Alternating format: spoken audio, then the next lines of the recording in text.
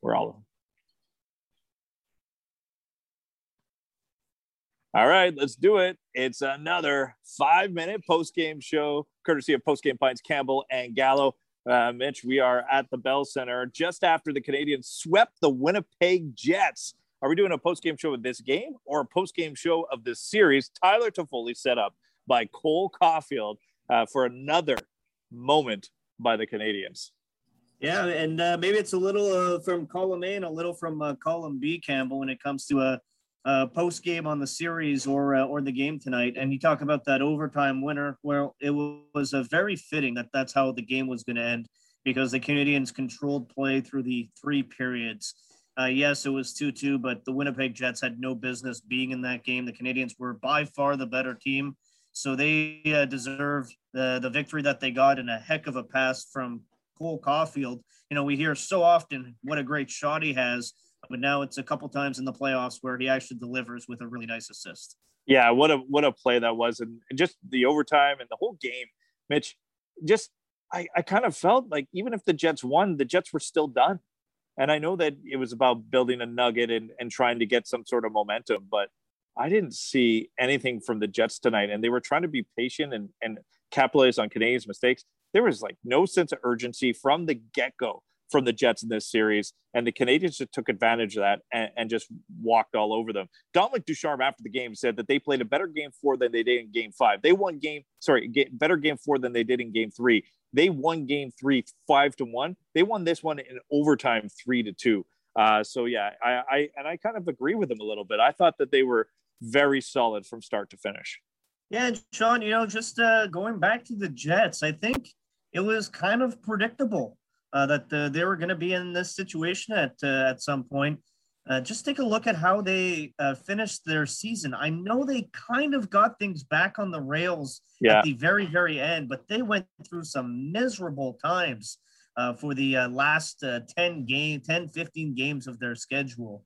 They had issues with Hellebuck. They had issues with Scheifele. They had players that weren't going. Ehlers was hurt. There was a lot of question marks for Winnipeg going into the playoffs. They find a way to win 3 times in overtime against the Edmonton Oilers. Mike Smith in one of those games wasn't very good, and they get past Edmonton, but Montreal showed that they're a team that has come together. They play as a unit. Their system is hard to beat, and they know how to shut down the other team when the other teams have top-end talent. So you got to give full marks to Montreal to make Winnipeg look as lackluster as they did. And they did it without Jeff Petrie. They started using depth defensemen. Kulak had to pick up some more minutes. I thought he was very solid picking up an assist. Gustafsson scores a goal. It's these depth guys that were actually getting into the mix. Alexander Romanov got his first playoff game. He was super excited to be there. And then you look at the 4 group just as a whole in the series. I mean, what a series for Danault, Gallagher, and Lehkonen, who took over for Evans in that role. And then you think about what Suzuki, Toffoli's moments, and Caulfield setting up, and Suzuki with some big goals. And then what can we say about the Armia, Stahl, Perry line? And then, even Anderson and Byron Kotkaniemi, they weren't bad. They maybe didn't produce offensively like the other lines, but they were still providing things that the Canadians needed. Well, look, Sean, you just went through the Canadians' full roster, basically. Yeah. And that's how this team was built. They were built with depth. They were built 4 lines and 3 pairs on the blue line. Not we're going to load up our top line and play those guys big minutes and hope that they can produce. And not that strategy's wrong, but that's just not the way the Canadians were built. If they were going to be a successful team, they were going to come at you with 4 lines that can attack, players that can do different things, defensemen that you could rely on. And I know at times they got away from that on the blue line and didn't play their second pair, but when they needed to, those guys also came up and played some important minutes for the Canadians. And don't forget special teams, power play goals in a timely manner and timely shorthanded goals by the Canadians. So, Mitch, they're in the Final 4. They are the top of the North Division. All these Canadian teams and bragging rights, the Canadians have them right now, and it's Vegas or Colorado. We got 20 seconds. Is there a better matchup? Maybe Vegas, but I think there's great stories with both the teams.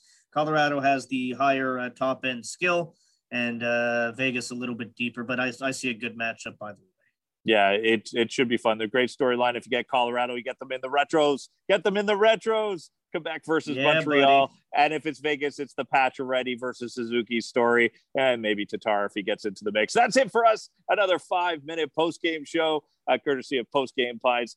Habs off to the next round with a sweep of the Winnipeg Jets. Oh, Mitch, I don't care what time it is. It's time for a lacrosse beer. Cheers. Yeah. Oh, yeah.